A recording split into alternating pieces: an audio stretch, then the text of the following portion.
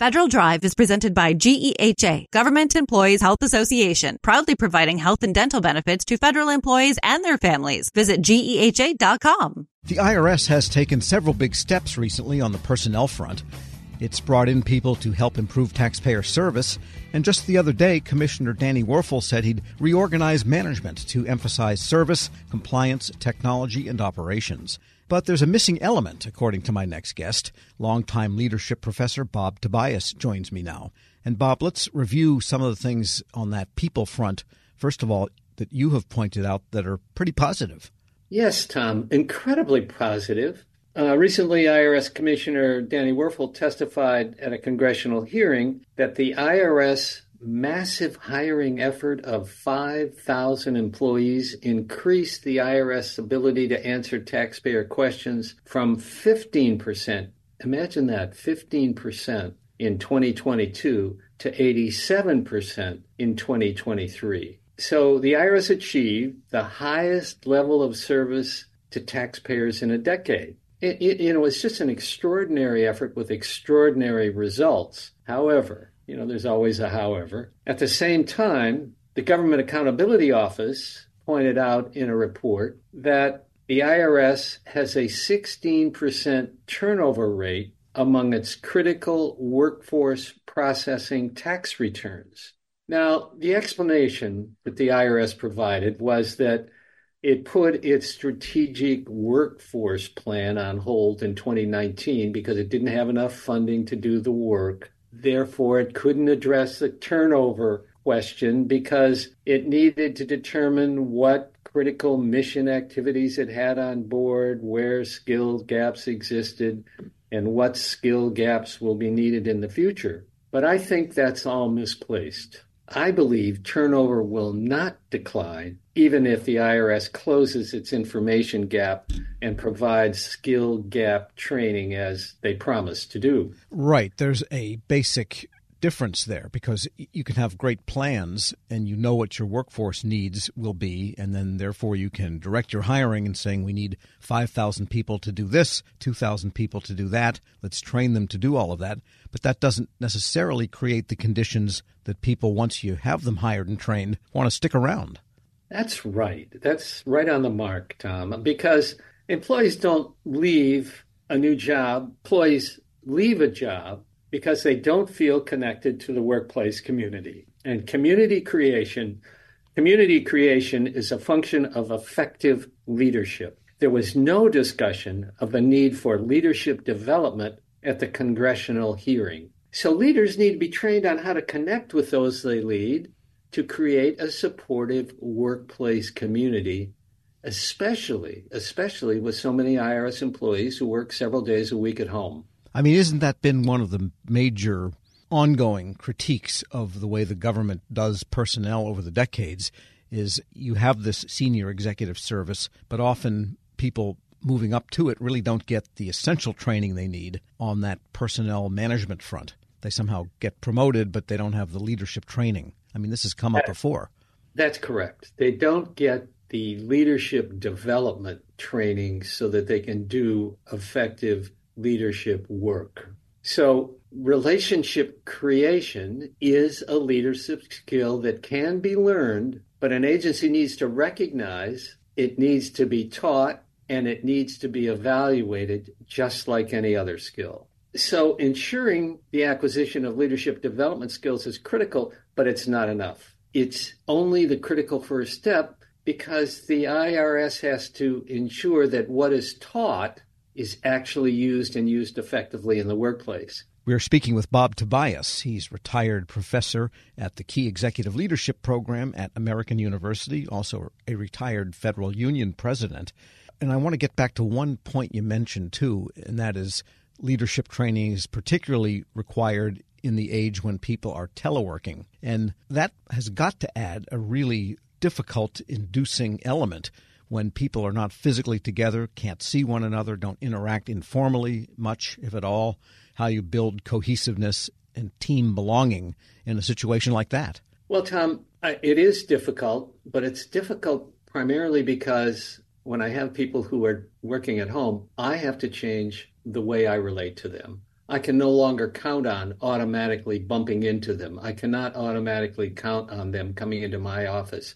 So I have to create a different environment where I am constantly talking to them, making appointments to talk to them, as opposed to hoping I will bump into them in the workplace. So I have to take on a responsibility that I didn't have to take on before. I have to change my behavior in this new world. And so it is challenging. It is different, but I assure you it can be done. But even if I'm doing all of that, I have to have the time to do leadership work as part of my workday. In a historically short-staffed environment where you have high leader-to-led ratios, leaders become doers of work with no time to do leadership work. So when the work piles up, leaders pitch in, they do their work. So the leader might just be limited to assigning work and doing work rather than spending time on leader work. Right. That's a good point. And I think,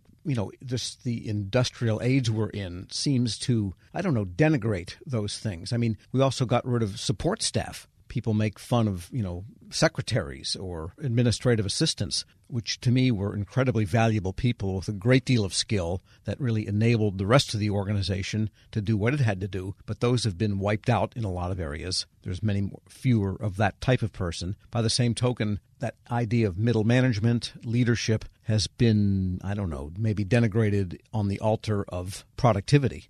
We assume, and I think often erroneously, Tom, that everything can be done on my computer, It's turned us all into secretaries.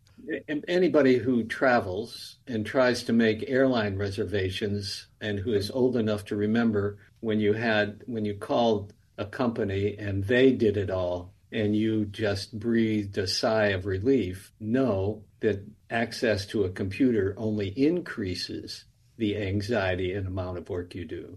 All right, so getting back to the leadership training question then, what's your thought that the IRS ought to be doing here, or any large organization that's trying to effectuate reform and change improvement? Well, it seems to me, Tom, that this issue of developing leaders is not just an IRS problem. It's a government-wide problem. Research project after research project has shown that the greatest reason for federal employee leadership failure is promoted leaders continue to do what they've done in the past in their new leadership role. They don't do leadership work, all of which means that leaders at every level beyond the first level have to hold the leaders they lead responsible for leader work, for evaluating leader work, giving feedback about leader work. Leaders who are not effective as leaders should be put in non-leader roles where their expertise can be used rather than failing as a leader and poisoning an entire group who then chooses to leave the IRS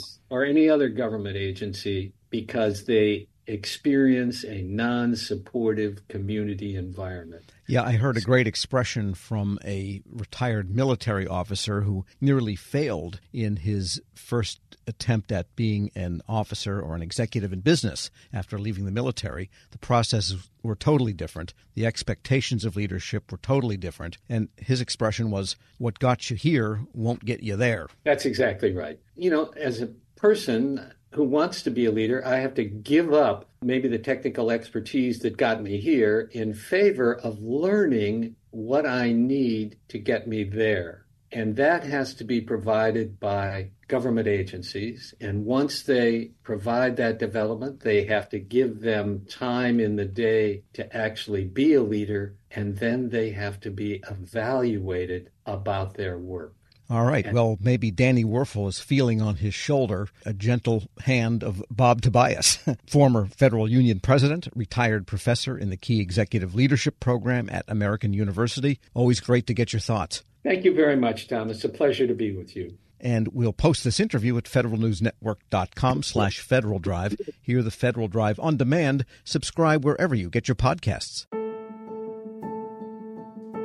Leadership today, especially within the federal workforce, is being tested more than ever before. As the Cybersecurity and Infrastructure Security Agency's Chief People Officer, Elizabeth Comstetter sees a focus on people as absolutely crucial to her leadership style. Comstetter joined Shane Canfield, WEPA CEO, to reflect on her years of experience leading in the federal human capital space. Hello, and welcome to the Lessons in Leadership podcast. I'm your host, Shane Canfield, CEO of WEPA. Today I'm joined by Dr. Elizabeth Comstetter, Chief People Officer at the Cybersecurity and Infrastructure Security Agency. Elizabeth, welcome. Thank you. Great to be here. In your current position at CISA, one of your responsibilities is ensuring a people-first culture. Explain what that is, and what's the role of leadership in creating and shaping that culture? Yes, at CISA, really paramount to our culture is a people-first driven aspect, so that we are really looking at how do we accomplish our mission through our people. And in order to do that, we really value our people. We want them to feel empowered and supported and respected, and also that their managers care about them. So well-being is important. Psychological safety in the workplace is important, so that all voices and ideas are heard. So I like to call it our North Star. Having a people-first culture really starts with the people in order to get our incredibly difficult mission accomplished.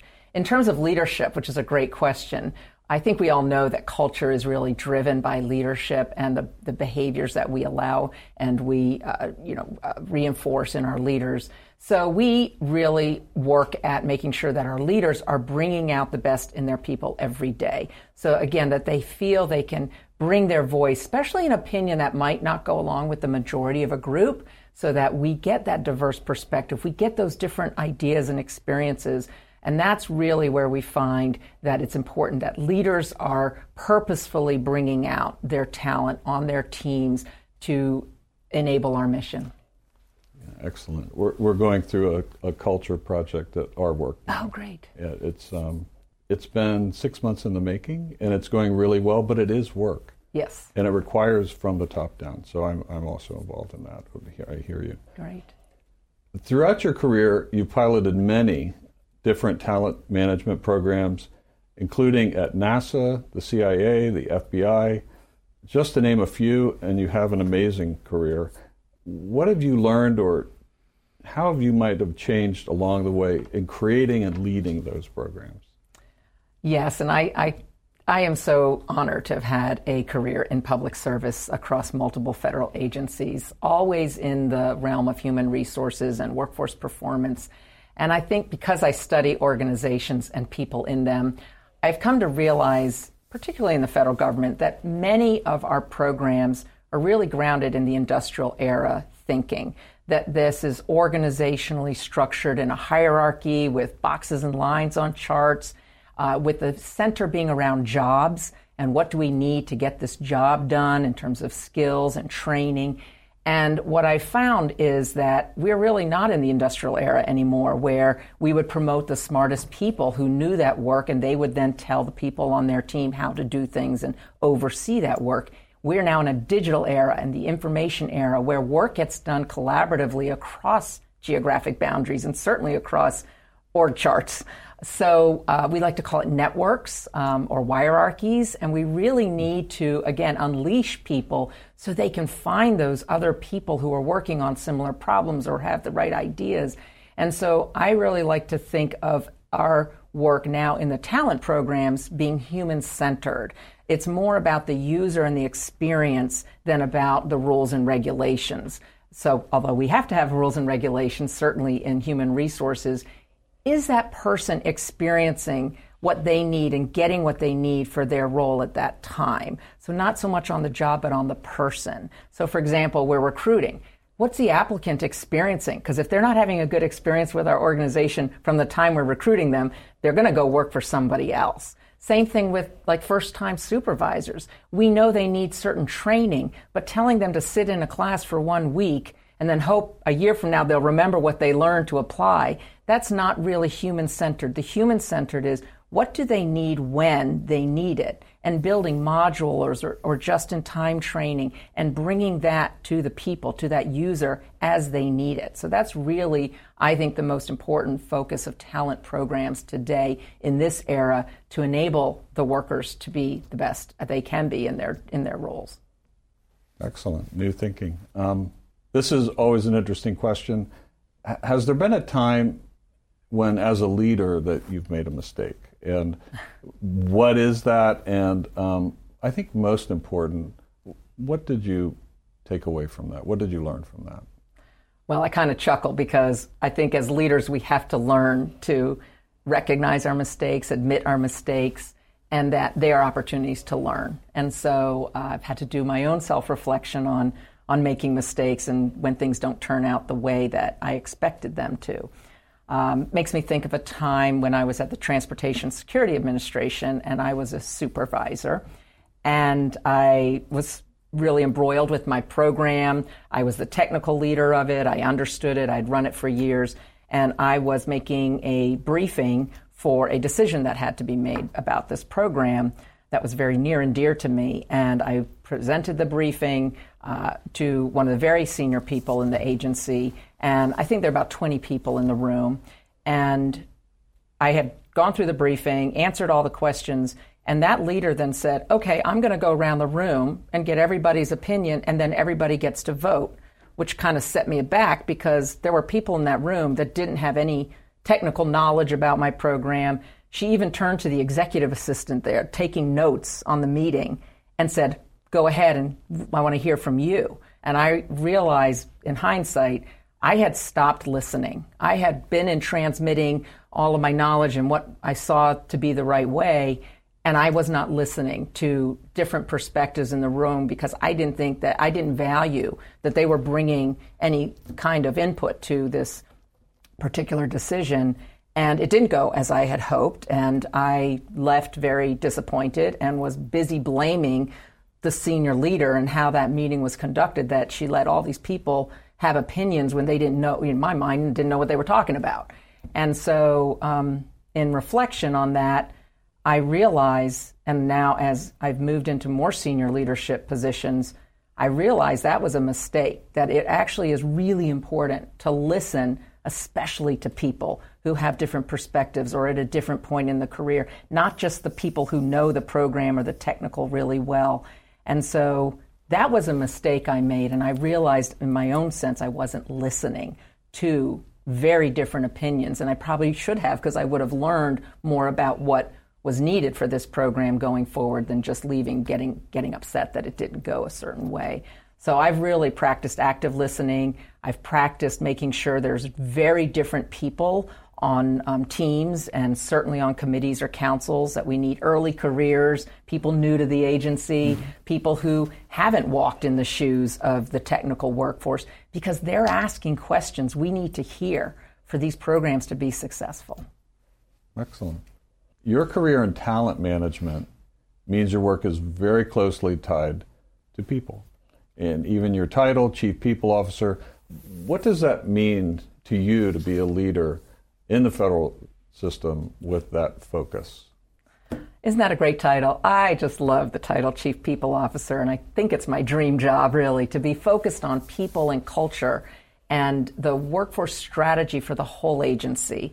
And I'm just so excited to be at CISA at this point in time. We're only 4 years young as an agency, so we're really still creating who we're going to become as an agency and what is our culture and what kind of people and talent do we need to be sure we have to be successful.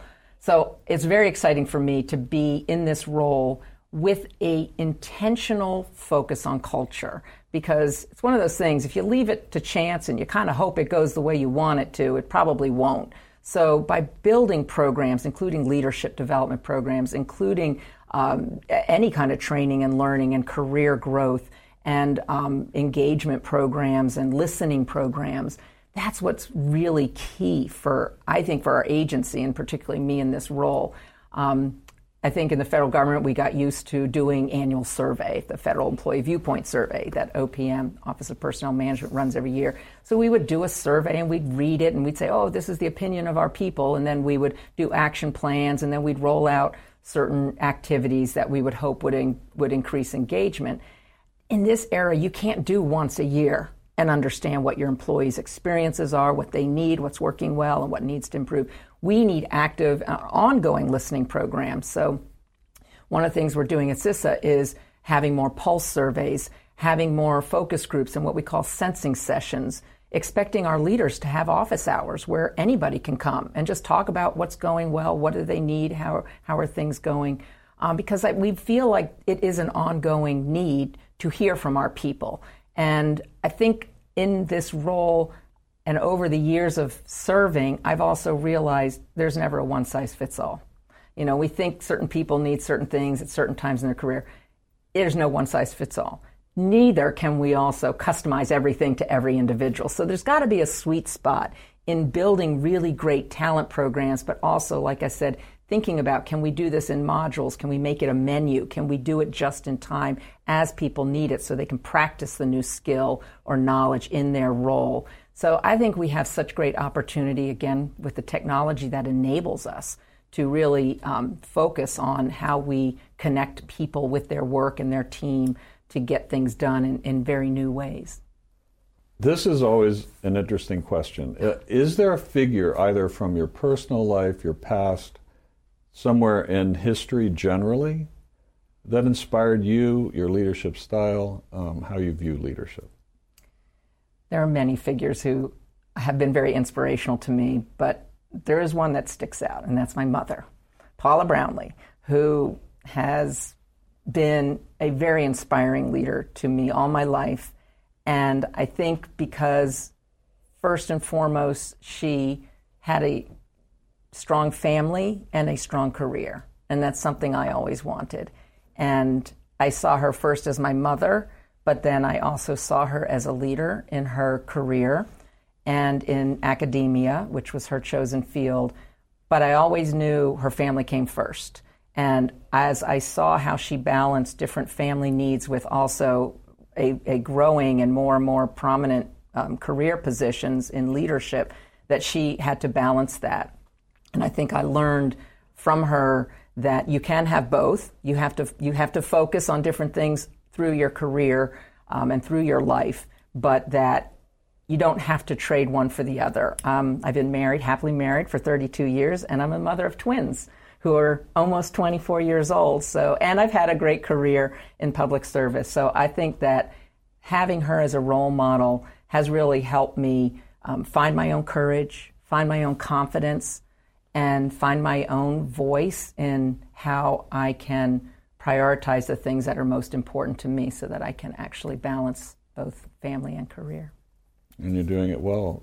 Thank you. Having known you now for 7 or 8 years, and worked alongside you, your passion is infectious. Thank you. Your intelligence and the thoughtfulness with which you approach all of these issues, it's an honor for you to be here, and thank you for your time. Thank you very much. I'm Shane Canfield, CEO at WEPA, and until next time, have a great day. Find the full podcast and future episodes of Lessons in Leadership on the Federal News Network app and anywhere you enjoy your podcasts.